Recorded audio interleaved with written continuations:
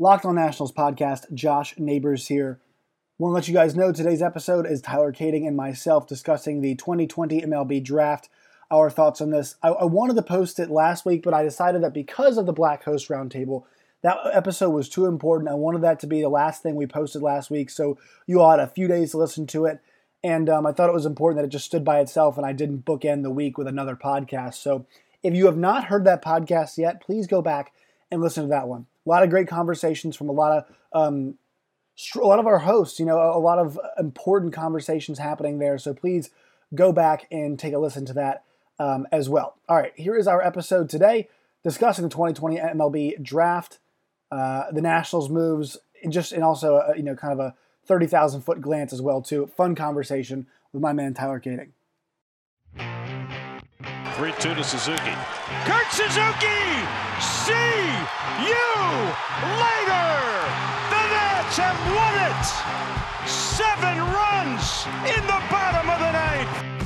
This is deep to center field. Bellinger's back. It's a grand slam! Howie Kendrick with a 10th inning grand slam to break it open. The former Dodger breaking hearts in Los Angeles.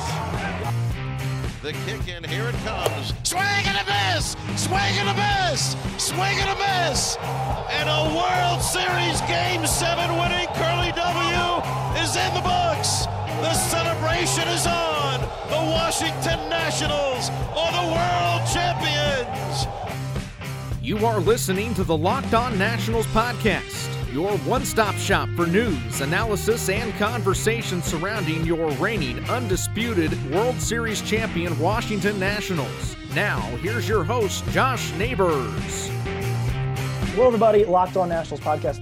Tyler Kading joins me now. Tyler, it was just a weird draft, and it was a whole lot of people being like, here's the one knock on the guy, and we didn't get any tape on him, so this year, and so it's going to be, it'll be a big, big question mark to see how he does. That was the last part of the draft. From the second round on, it was a whole lot of, speculation. The first round, a lot of guys that we like. Spencer Torkelson going 1 was no surprise. Your guy, Heston Kjerstad, went number 2. I was stunned by this. I mean, how good do you feel? He hasn't played a Major League Baseball inning yet, but there's some validation. You were on this very podcast in, I believe, February, February or March. Like a while ago. Yeah, touting this young man. Surprised to see him go 2. I was stunned when I saw their logic behind what they wanted to do. I was not surprised once I figured out what their actual plan was. I thought for sure they were going to – I really thought it was going to be Austin Martin at 2. The entire time that was my whole belief on this was it's going to be him. Here's the thing with Heston. When you put Kjerstad in Camden Yards is basically a sandbox. You hit the ball out of that place really easily. Dude's a massive power back. I think it's a perfect fit there. I just did not expect it. Plus the underslot. Granted, Baltimore did get screwed over later in the draft. I think if they had to do it again, they probably wouldn't have taken him at 2. But I'm so happy to see that happen because I thought he was the third best player in this draft. So to see him go up that high, I think is absolutely amazing. I was a bit surprised too to see that Max Meyer was the first pitcher taken. I thought it was going to be Asa Lacy. I'm a big Asa Lacy guy. But I guess the Marlins saw something they liked it. And to the Marlins' credit, I think they've done a decent job. I thought Arm Layton have Locked On Marlins. They did a pretty good job scouting pitching talent as of late. I think the way that they've been developing it, it's almost the kind of Nationals-esque. They've just been really hammering the pitching. I thought it was interesting, but they must have seen something they liked a lot in Meyer to go with him there as the first pitcher. A couple of things about the Marlins. One, if you were to go look back at the Christian Yelich trade right now, and obviously they don't have Christian Yelich anymore. Christian Yelich is arguably the second best player in baseball. The return they got for Christian Yelich, realistically, is not that bad. They got a couple really, really good players in that trade, and they've done a really good job developing them. Everyone's laughing at their front office for what they've done since Jeter took over, and that's trading Stanton, trading Yelich, trading Ozuna, trading Real Muto. if you look at the return they got for a lot of those guys, Sixto Sanchez is really good. Jordan Yamamoto is really good. They got him in the Yelich trade. I don't like Matt Meyer anywhere near as much as Asa Lacy. I'm with you. This pick should have been Lacy. But I'm tempted to say that at least in a little some capacity, and I'm not going to get vindicated or proven wrong about this until 3-5 years down the line, they know what they're doing in terms of the minor league level because they've done a really nice job bringing these guys up. And they're not stars, none of the guys they've gotten so far at least, but you have some really good players young players in that organization. So I'm going to give them the benefit of the doubt for Max Meyer, even though I really did not get that pick. I think realistically, he might be an incredible reliever. He probably could be a really solid reliever in the MLB right now. I would have taken Lacy or I would have taken Emerson Hancock. Those were the two guys I think were the best two pitchers in the draft. But I'm going to give them at least some benefit of the doubt here. That's I think, the first time I've ever praised Derek Jeter. But I think they at least in some sense know what they're doing. Another surprise was Austin Martin falling to 5. I saw some stuff on Twitter saying that, hey, this is kind of the price you pay for having a Scott, being a Scott Boras client. I don't believe that. I mean, maybe, but Wilkerson was a Scott Boras client, and that was the most slam dunk pick we've had. That was the slam dunk pick for a year now. Right, I believe that was. Yeah, I believe there was a conversation around it. I mean, look, I liked Martin a little bit more than I liked Torkelson. He's the guy just freaking rakes. It's what he does. They'll find a place for him, and for the Blue Jays, who are just building upon building on young guys, this is another guy that I don't think it's going to take that long for him, barring something that's unforeseen. I don't think it's going to take that long for him to find his way up to the major leagues. It's going to be all about finding him a defensive spot where he can settle in. That's the big question with him. But you're an American League team. You'll be able to find a place for him. He just get his ass up to the major leagues and let him rake. And Toronto, for being in a division where you're in, a division with two of the teams that love to spend money in the Red Sox and the Yankees, and you also also compete with the Rays, who are one of the best run franchises in all of the best run franchise. Maybe in all of the sport, the best run franchise, one of the best run franchises in all of sport. They're going to have a case to be competitive here, and while right now it looks like the NL East is the most competitive division in baseball as it stands, the AL AL East is going to have something to say about that here in a couple of years. Looks like.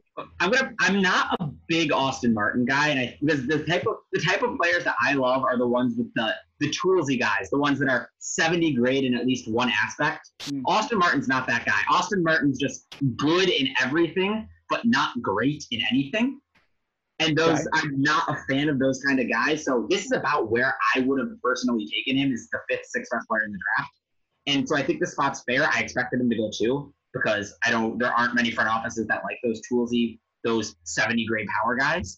But that you look at this Blue Jays team 3 years down the line, you have your shortstop locked up for a long time. I legitimately think Bobachek could be an MVP candidate one day. I've been really high on Kevin Biggio for years now. And I really think he's going to be a stud.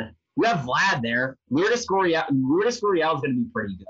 That outfield, you have a couple guys there I think are going to possibly be that are going to be able to be raking and still in a couple years. You have a really, really good lineup. The issue is, outside of Nate Pearson, is that pitching staff all that great? And that's my question mark, I think, with the Blue Jays right now. And I don't know if their pitching depth in their prospect pool is good enough to where they're going to be able to do it without a lot of outside help. And if they don't spend money in free agency, which that's not an organization you typically hear spending money in free agency, plus there's the whole moving to Canada thing that I think is a big turn off the free agents, I think that's where you're going to run into some problems. They run in a different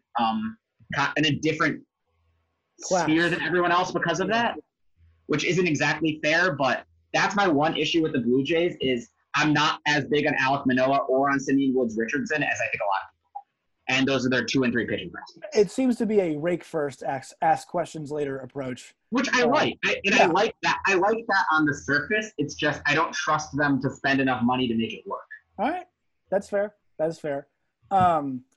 5 of the first 11 picks are Southeastern Conference guys. And then there was like no more until the end of I the know. or something like that. Houston, Lacey, Martin, Hancock, and then you Crochet at who I love. The White Sox, they'll just keep telling you that they're 2 years away. But on the real, I like Eric Crochet a lot. I'm like, and here's the thing: is the superlatives were great. If you watch the draft, every pitcher was like the best at something. They're like, this guy is the best You were competitor.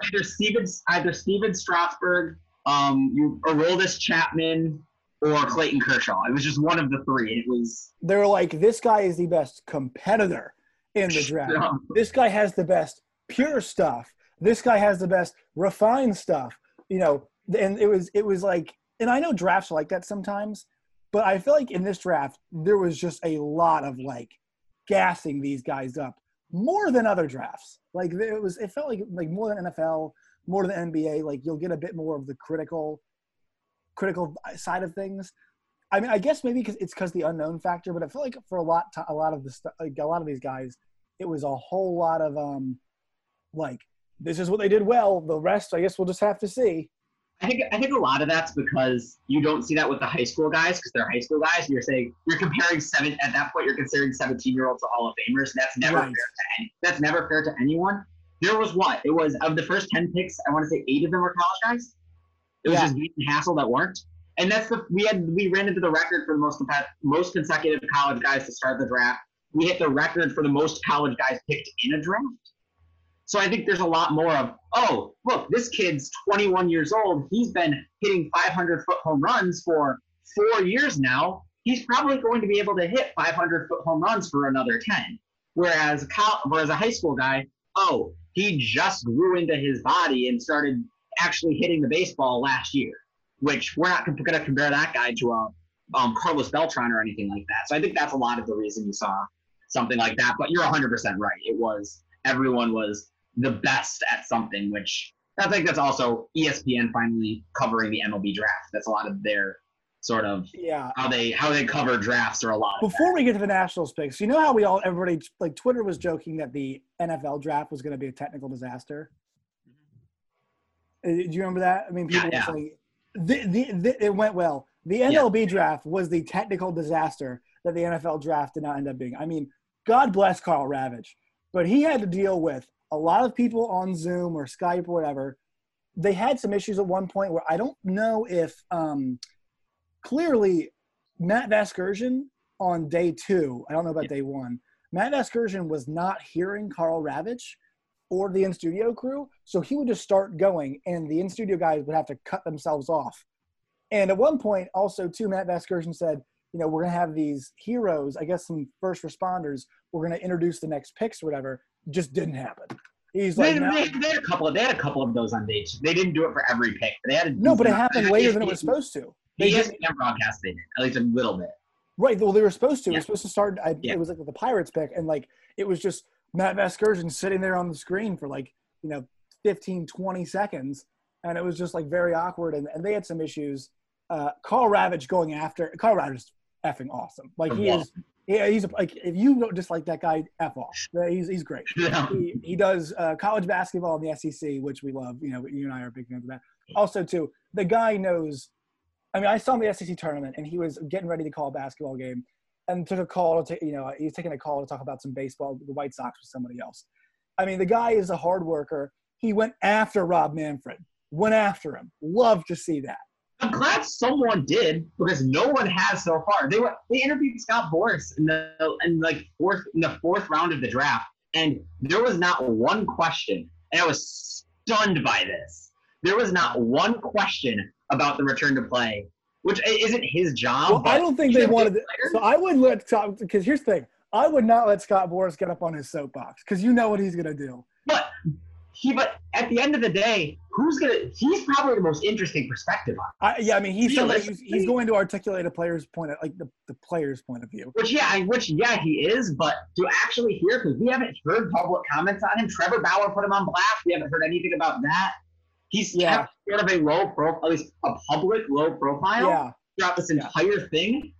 and was really surprised it was not brought up at least once. So he did make some really good points. I'll say if you haven't watched that interview, go watch it, because he gives about a 15-minute answer to how to actually grow the game of baseball, which is really in-depth and really a really good explanation and good answer to the question. So go watch that if you haven't. But I was stunned that it did not come up. The eye rolling by Carl Ravitch at the end of, like, when Rob Manfred answered his question, he was just like, oh my God. I mean, unbelievable. He's like, get this shill out of my face. This guy is just here to spout these things off. Yeah, I mean, I didn't like the fact they pushed the draft to ESPN2 yesterday. I mean, put it on ESPN. Why not? The Sports Center was on the main ESPN. I didn't get that either. I mean, even a lot of the hardcore baseball fans aren't fans of the draft, because realistically, the Cubs dude that was drafted, I only know this because of the whole Little League World Series, that story that happened. Right. That story that happened. He's 17 years old. He's not going to be in the major leagues probably until 2024. Right. So I don't blame even hardcore baseball fans for not being draft fans. Well, also too, there's usually games happening. Like, your team is usually playing while, like, I mean, the draft is usually on MLB TV. If you're at a sports bar, it would be on in the corner, and the local team would be on the big screen. So like, your team is actually playing a game too. I would ask you about the Cubs pick, because the interesting thing about this pick was, it's Ed Howard, like you said, he's a shortstop, black kid, and what was interesting was he was asked. I thought it was a decent question from Carl Ravitch. People on Twitter were like, "Why was he the only person who was asked about the ongoing events?" I had the exact same question. Why was he the only one? Okay, but here is my thought on this. Yeah. I think for Carl to ask that question, there must have been something said previously, because you saw Austin Martin was wearing a More Than an Athlete shirt. Yeah. And I believe he's, I forget what ethnicity he is, but he, somebody who was obviously, not white, and he had that shirt on. So, and I thought his answer was good. I didn't have as many problems with it. I thought there was a reason for ask the question, and I thought his answer was articulate. So to me, it made me think that there was some kind of rapport before that, to where, like, that was going to be a question that was going to be asked. There might have been, but just the optics of ESPN only asking that question to Ed Howard is, I think that's a little bit of a bad look. It's either you bring it up to at least more than just the first African American picked, like the biggest profile. I mean, realistically, Ed Howard is one of the biggest profile guys in this draft because of that Jackie Robinson West team. Right. From back in the day, because that was a big, that was a nationwide story. Huge story, yeah. Yeah. So he was one of the higher profile guys. So maybe you can play it off and saying, he was one of the higher profile guys. He also happens to be an African American. This time of the war, what's going on in the world right now with all the protests and the fight for racial equality and all that. We thought it was a fair question. That's fair. It was a good question. He gave a good answer to it. I just think it looks suspect, to say the least, to have that be the only person you're asking to. Yeah, I totally see it that way. I'm just saying, but, like, if they did, I'm not saying I agree with that. I'm saying if they did, I think maybe there's a chance that it was something that was discussed beforehand. I'm guessing it probably was. I'm just saying, keep an open mind to, and not just you. I mean, I'm saying everybody, keep an open mind to maybe that was a possibility. Yeah, no, I'm willing to bet that was. I just would have liked to see them ask that question to at least one white draft pick. But, like, you're not asking, like, hey, Emerson Hancock, what do you think about what's going on? It's just the whitest name ever. Speaking of pitchers drafted, today's Locked On Nationals podcast is brought to you by RockAuto.com. Chain stores have different price tiers for professional mechanics and do-it-yourselfers. RockAuto.com's prices are the same for everybody and are reliably low. RockAuto.com always offers the lowest prices possible rather than changing prices based on what the market will bear like airlines do.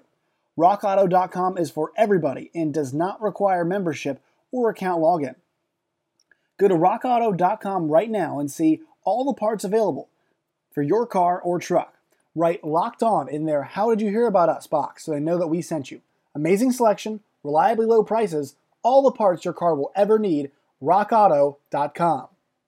The Locked On Nationals podcast is brought to you by Built Bar. Built Bar is the best tasting, best for you sports performance bar in the game today. They've got 16 flavors, all of which have chocolate.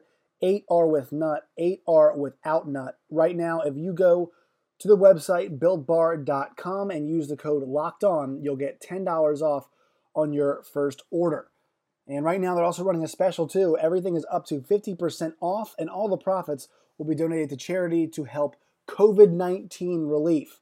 So go there now if you buy their Built Bars or their Built Boost, which are the sports performance drinks they have as well. Those, the funds, some of them will go to charity to help fight COVID relief. Cade Cavalli is a Nationals pick. Savali, Manfred called him Cavalli, Savali, whatever. Yeah, he's probably right. I've always said it's Savali, but he's probably right. So it's pronounced Francisco Cervelli and spelled with a C, whatever. From Oklahoma, but if in terms of like par for the course, and the Nationals got an exciting guy. It's a guy that we didn't think would be available at 22. But the Nationals the Nationals are addicted to taking right-handed pitching. It's just what they do. They're in a completely. I mentioned earlier when we were talking about Toronto about the whole you fill your prospect up with bats. That I agree with if you're willing to spend money, which Nationals have Strasburg, Corbin, Scherzer. They're willing to spend money on pitchers. So I think it's very interesting to see, and there's two schools of thought on it. I'm more like the Cubs-Astros school of thought, where the guys that you're drafting that are going to be winning the World Series for you are your prospect bats. Obviously, the Astros took 2 pitchers. Both of them fell off. Their high picks that they got that were hitters were Alex Bregman, Carlos Correa. Those guys started for the World Series teams. The Cubs had the top 3 pick multiple years in a row go Schwarber, Bryant. 2 guys that were key contributors to their World Series team. Right. That's my school of thought on it. I think it's very interesting to see Mike Rizzo's school of thought on it because they've just gone pitching. They went 2 first-round pitchers last year, a first-round pitcher again this year. I like all those guys. I really like Cade Cavalli. I loved Jackson Rutledge. I'm so high on that guy. Before the draft. Yeah, that guy's he's going to be a monster. I mean, he's just going to be. And I like Mason Denaver. So Seth Romero too, another guy who's just got tons of personal problems, but he's like this awesome, pitching prospect they have. But yeah, keep going.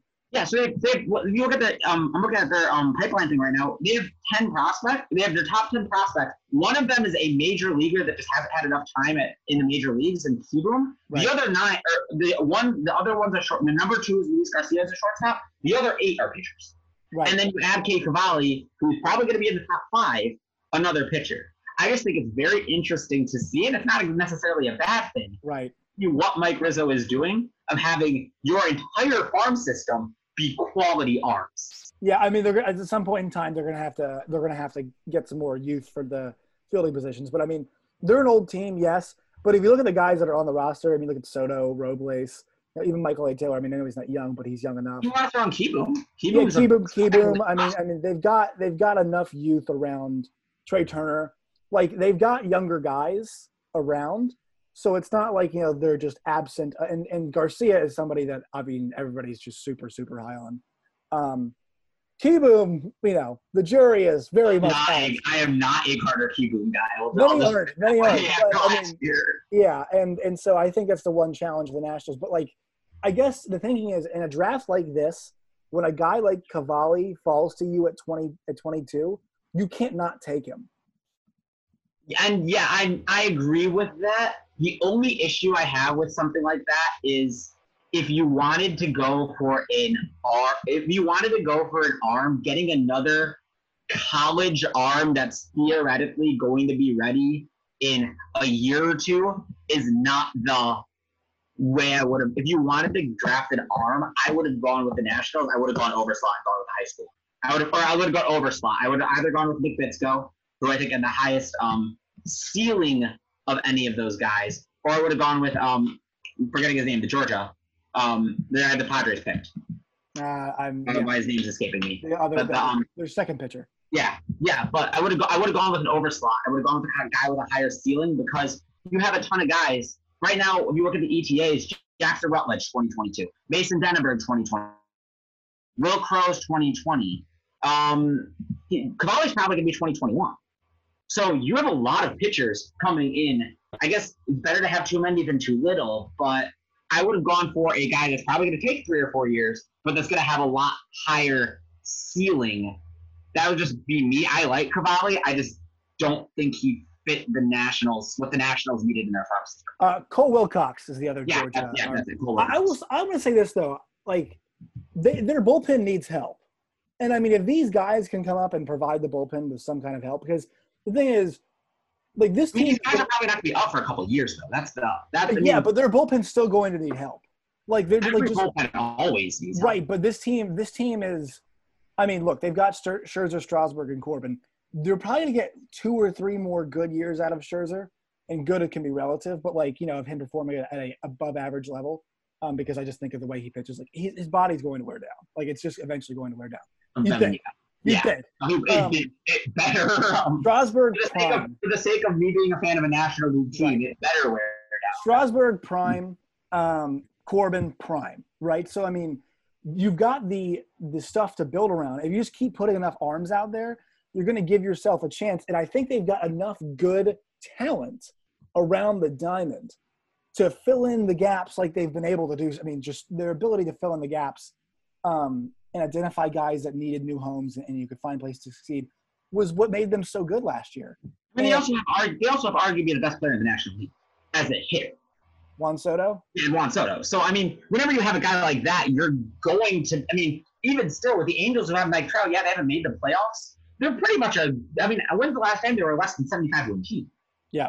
It just doesn't happen very often because that guy's going to be able to will you to 10 wins.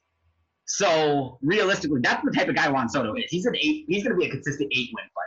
Yeah, I think the goal with them is, like, they know that this window is going to be it's very much open. Like, they're an old team, but the key parts of it, the key cogs in the machine are not old as hell. Like, and so they're going to have the ability, if they can bring guys like a guy like Jackson Rutledge. Like, I mean, they shouldn't fast track him, but, like, he is just powering his way through the minor leagues as it stands right now. And that's a guy that, you know, I mean, I think in some capacity you're going to see him. Like, they have a bunch of guys that I think they're going to try to use to help maintain this window. And then they're going to outsource the rest of it. Like, but the thing is, the pitching is where they need help. As good as their pitching was at times last year, like, they relied on Corbin a bunch because they had nobody in the pen they could go to. And so, you know, these guys, I mean, some of them are starters, whatever, but I mean, just the depth, you know, and guys like Austin Voth too. I mean, they're just going to have enough arms in the background to plug guys in where they need to. And I think the more power pitching they take, more of these righties they take, you know, it's just more guys that they can just bring along and end up fill gaps. I mean, it's, for me, like, yeah, I'd like them to get a guy, you know, who could play somewhere in the field and help that part of the game. But, I mean – that's great. That's great to a point. There becomes a point where it is overkill. And I feel like it's a bit of overkill. If the Nationals aren't at that point where it's complete overkill, drafting pitcher after pitcher after pitcher, they're getting close. I think they're relatively close because if you look at the organizational depth around the diamond, yeah, you're fine in right field because you have Juan Soto. You're fine in a couple. Is there anywhere else on the field where you could say, oh, maybe Trey Turner? Yeah, shortstop. Where you could say, oh, for the next 8 years, this is our guy. I mean, but getting guys who are like 8-year players. I mean, even you need guys that are. But okay, you could say, oh, for the next 4 years, this is our guy. Look at this guy. Look at this kid we have coming up that's 19 years old. That theoretically takes you another 4 years. I don't know. I understand the 8 years thing, but, like, for them right now, I mean, like, the window's what going to be 5 years? Yeah, 4 years maybe. If it gets 4 years, I think Mike Rizzo's doing a way better job than I even gave him credit for with him drafting the pitchers that I like. It's just it's impossible to have a 5-year window in the league anymore. I mean, I think a 5-year window of being competitive. I mean, the Dodgers have been. Yeah, that's fair. The Dodgers have been involved and competitive, and the Dodgers have also. I mean, how many years have the Dodgers been the best team in baseball? Like 4 or 5? I mean, not record-wise. 3? I mean, yeah, but they've been a. When was the last time they didn't win the division? Oh, didn't win their division has historically just been. Doesn't matter. Doesn't matter. They win, right? 2012. The Nationals are pretty. 2014, one of the two. Just keep yourself in it, and then once if you can get yourself to the dance, like, that's the thing is that, I mean, the other teams in the division are good, But like the Braves aren't going anywhere. You know, the Phillies don't want to go anywhere. The Mets don't want to go anywhere. There's no, you know, those teams are done rebuilding. The Braves, I mean, they haven't been rebuilding in a little while. But like, and the Nationals are saying, okay, even though we won a World Series and we're pretty old, we're going to compete and we're going to draft like we're going to compete. I mean, it's not like the NFL where you're drafting guys who are just going to play. Yeah. But like they're drafting, I mean, they're doing it as close to that as possible. I mean, a guy like Cade Cavalli is going to probably find his way to major leagues in the next, 2 or 3 years? I mean, realistically, if there was a season this year, I don't think he would have gone this year. I think if he was able to pitch in their system in 2020, I think there was a shot he was going to come up with 2020. Also, too, some of these guys might get fast-tracked now even more, considering what's going to happen to some of these minor league clubs. Jeremy Frank, who's on Twitter, MLB Random Stats, posted a really interesting question last night that got me thinking, which was, let's assume there's a baseball season, which I think it's fair to say in some capacity, any which way they're probably going to be at this point. Right. How many of these guys that were drafted this year are going to play this season? It's probably going to be a good number of them. The last guy that did that, I'm pretty sure, is Chris Sale. I mean, they're going to pitch in the same season he was drafted? Yeah, I'm pretty sure Sale. I know Brandon Finnegan did that for. Yeah, I think that was before Chris Sale, wasn't it? It would have been 2014. Yeah, right. So Brandon Finnegan's the last. Somebody else did too. I forget who it was. But okay, it doesn't happen very often. It happens once every other year. Oh, you're right. Yeah. But you look at now, you're going to have probably expanded rosters because you're not going to be able to have only 26 guys if you need taxi squads in case someone contracts corona. And there are a lot of guys in this draft who are college 21-year-olds that are not that far off in the major leagues anyways. Reed Detmers, the Louisville kid that got picked by the Angels, probably in the major league right now. Burl Callaway was the Cubs' second-round pick. People thought, he might be, even if there was a season in 2020, if their bullpen fell to crap at the end of the year, he might be forced up. People were saying that with Callaway for a while. So, realistically, you're probably going to see a lot of these guys. And Cavalli's what, 20? Is he 21 or 22? He's 21 years old. He's almost 22. He'll be 22 by the time he throws another pick. Right? Old enough for me. It's old enough for me. Let's get him up there. So realistically, it's not out of the realm of possibility to think that could happen. I don't know where they sit on it. I don't know where Cavalli sits on it. I really don't even know if he's major league ready. But it's something. Probably not. But why the hell not? I mean, here's the thing: is that the problem that baseball is running into is that it's just such a traditionalist sport. Even though it has all these, like, in the sense of this, like, even with the new wave of analytics, when people see the analytics, they're like, they stick to them. Like, baseball is like, people stick to certain things. They're much less adaptable than leagues like the NFL. It's one of the most adaptable leagues. People are adaptable to analytics, but like I think people have had a tough time marrying analytics to like eye tests in baseball. You know what I mean? People have had a really difficult time being like, there's people who are old school or new school or players manager. And it's like, it seems like, you're not really like, you're kind of in a certain lane. And I think what's interesting about this baseball thing is like, it's going to force people to think differently just about the way the season's going to happen this year. It's going to be different. It's just going to be different. And I encourage people not to be like, it's not a legitimate title. I mean, as long as the teams show up and compete, like, we should count the title as legitimate. Here's my other thing about the whole legitimate title, which I kind of find that argument hilarious because, and I've said this about the MLB for a while, and that's the way that we pick the champion of the MLB. We play 162 games in the regular season. You play a maximum of, I have to do the math real quick, 20 games in the playoffs. You play 162 games, and two teams have a one-game playoff. Exactly. That's absurd. That's how you're determining your champion. It's not off of the 162-game marathon. It's off of a literal sprint. So realistically, let's say that the playoffs are expanded to 8 games. And you have 5, 7, 7, 7. That's 28 games of playoffs for a potentially 50-game season. Is that champion not more legitimate? Yeah, I mean, the baseball is just – they're just playing more intense baseball. Yeah, exactly. I always bring this up, too. When the Heat won back in, I guess it's 2011 or 2012. Was that the lockout? Yes. Yeah, the lockout. Nobody remembers that. Nobody remembers that. Derrick Rose got hurt, and it was a 50-some game season. Let me ask you this. The hockey had a lockout that started the season didn't start until late December, early January, 5, 6, something like that years ago. Do you know who the champion that year was? 5, 6 years ago. What year was it? It would have been 20. The lockout was September of 2012. was when the lockout started. Blackhawks. Yeah, it was the Blackhawks. You Yeah. don't remember that. But, like, the only reason you remember that Yeah. is they were 22-0 and it didn't end until March. And here's the thing: is like no one remembers that. And the problem is that like the COVID's going to be the reason that the season's short. But like to be honest, we should be more forgiving of that than we are for a work stoppage. Like we should be more forgiving of a pandemic shortened season than we should be of a season that was shortened due to I mean, this one's also being shortened because this is practically a work stoppage at this point. Yes, I mean at this point it is, but like still it's. All I'm saying is, look, it's going to be an uneven playing field for everybody, and just because it doesn't like fit, the teams are going to show up and compete. Like if the Nationals win the World Series, they defend their championship.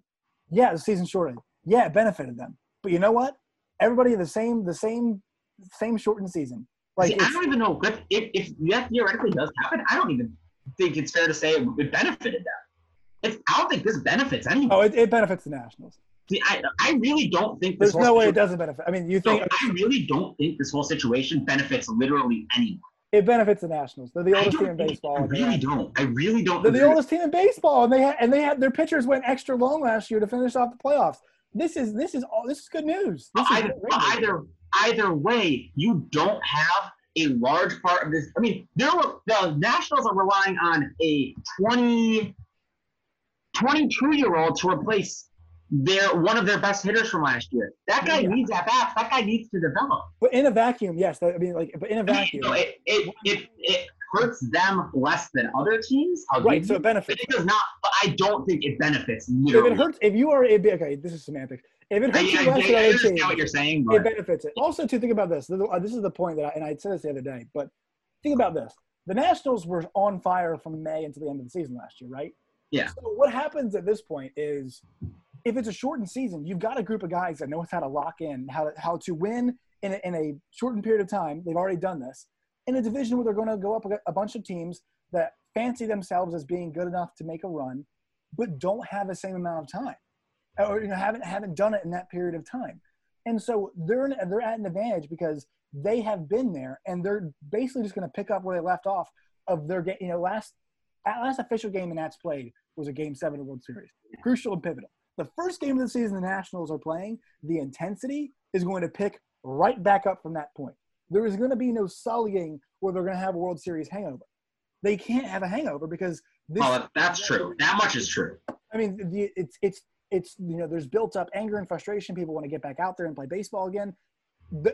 Everybody's going to try to bring it. The point is, everybody's going to try to bring it from the word go. The Nationals know how to bring it and say, you got to sprint here. It's not like, I mean, you get to 50 games. It's not like, well, we're trying to make up this, 4 games and, we have we're 4 games back. And we got 10 games to make it up, whatever it is. Just to give you an example. It's like, I mean, you can't fall behind. You know what I mean? There's no 30, 40 game stretch where you're going to, 20 games in. I mean, it's like, all right, if you're not doing it, then you're kind of hosed. I mean, realistically, I made the analogy earlier that baseball season's a marathon that's run by the last 100. That is determined by the last 200-yard sprint or whatever. Right. It's why the difference is what this season's going to be. It's just going to be a mile sprint. Right. There is going to be none of this marathon aspect. It's just realistically, it's going to be what team has the most players that get hot at the right time. Yeah. The Nationals specifically, they had 2 seasons last year. If we're saying 50-game season, the first 50 games of the year last year, they were, I don't think the worst team. They were 1931. I don't think the worst team in baseball. They were very close to worst, I believe. Yeah, they were very close to the worst team in baseball. Right. So I'm just telling you, I don't know how it doesn't benefit them. But it's not going to. I don't think it's literally going to be who gets hot. Yeah, they might get hot. Juan Soto might hit 400 for the first 3 weeks of the year, which is theoretically possible. That's half the season. But in the same sense, Juan Soto could have a 2-week slump, and at that point, you're looking back, you're 4-10, and there's not much time to make it up. Yeah. So I think the randomness factor, at least in the regular season, is going to more match the randomness factor of the playoffs. In the same sense, the Nationals last year only won the World Series because Trent Grisham misplayed the ball in right field in the wild card. Well, So, but it's the randomness factor of the playoffs that is magnified. There's the thing is, things go your way when you're like, that's just the thing. I mean, also too, they got the Josh Hader. Josh Hader is spectacular, and they end up getting to him. I mean, come on, they're it's Josh Hader is the most interesting player in base. Josh Hader and Shane Bieber are the two most interesting players in base. Josh Hader for the wrong reason. There is no reason Josh Hader should be anywhere near as good as he is. His fastball is bad. I thought you were going to go somewhere else. else. No spin, and it's not that fast. I thought you were going somewhere else. No clue why he is anywhere near as good as he is.